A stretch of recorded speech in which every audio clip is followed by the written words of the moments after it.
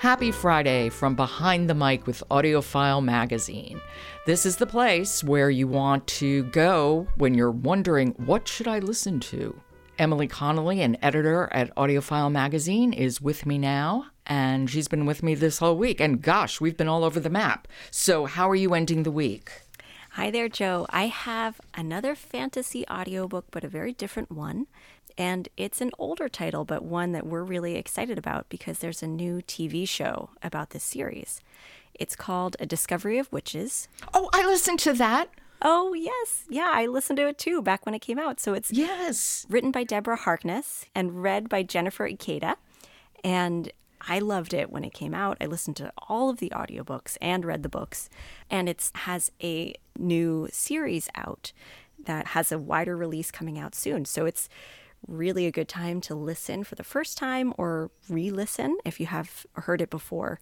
Why don't you give just a little thumbnail plot for people who still have the incredible gift of being able to listen to A Discovery of Witches for the first time? It is a delightful thing. So this is a story about a witch named Diana Bishop. And she has these magical powers, but she's always denied her powers until one day her research in academia turns up this magical manuscript. And she starts drawing the attention of all of these other magical creatures. Because in this world, there are not only witches, there are also vampires and demons.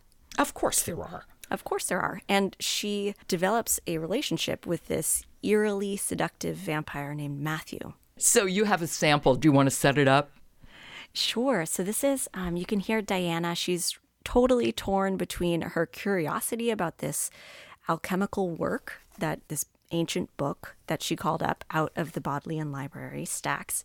And she's also wary because she can definitely sense that it's magical. Here we go. A Discovery of Witches by Deborah Harkness, read by Jennifer Ikeda. I drew the library's familiar air into my lungs and shut my eyes, hoping that would bring clarity. The Bodleian had always been a sanctuary to me, a place unassociated with the bishops. Tucking my shaking hands under my elbows, I stared at Ashmole 782 in the growing twilight and wondered what to do. My mother would instinctively have known the answer, had she been standing in my place. Most members of the Bishop family were talented witches, but my mother, Rebecca, was special. Everyone said so. Her supernatural abilities had manifested early, and by the time she was in grade school, she could out-magic most of the senior witches in the local coven with her intuitive understanding of spells, startling foresight, and uncanny knack for seeing beneath the surface of people and events. Oh, Emily, it's like visiting with an old friend. I know, it's so fun. And this, it got an Earphones Award back in the day, and it still is so much fun to listen to. I have to say, I never understood why Diana would reject her witchcraft roots. I never got it. Honestly. You might have to listen again. I know. It's like Samantha in Bewitched. Are you kidding me? Why? Right. But anyway. Oh, these mortals. It really is a wonderful audiobook. So thank you for reminding me of it. Oh, of course. And introducing it to other people. Yes, and I hope it's like the perfect weekend listening for anybody out there who hasn't read any of these audiobooks yet.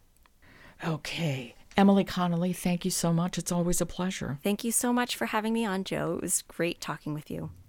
This has been Behind the Mic with AudioFile Magazine. Behind the Mic is produced by Jessica Lockhart.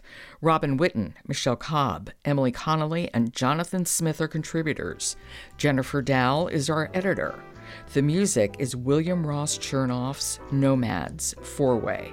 And I'm your host, Joe Reed. Good listening.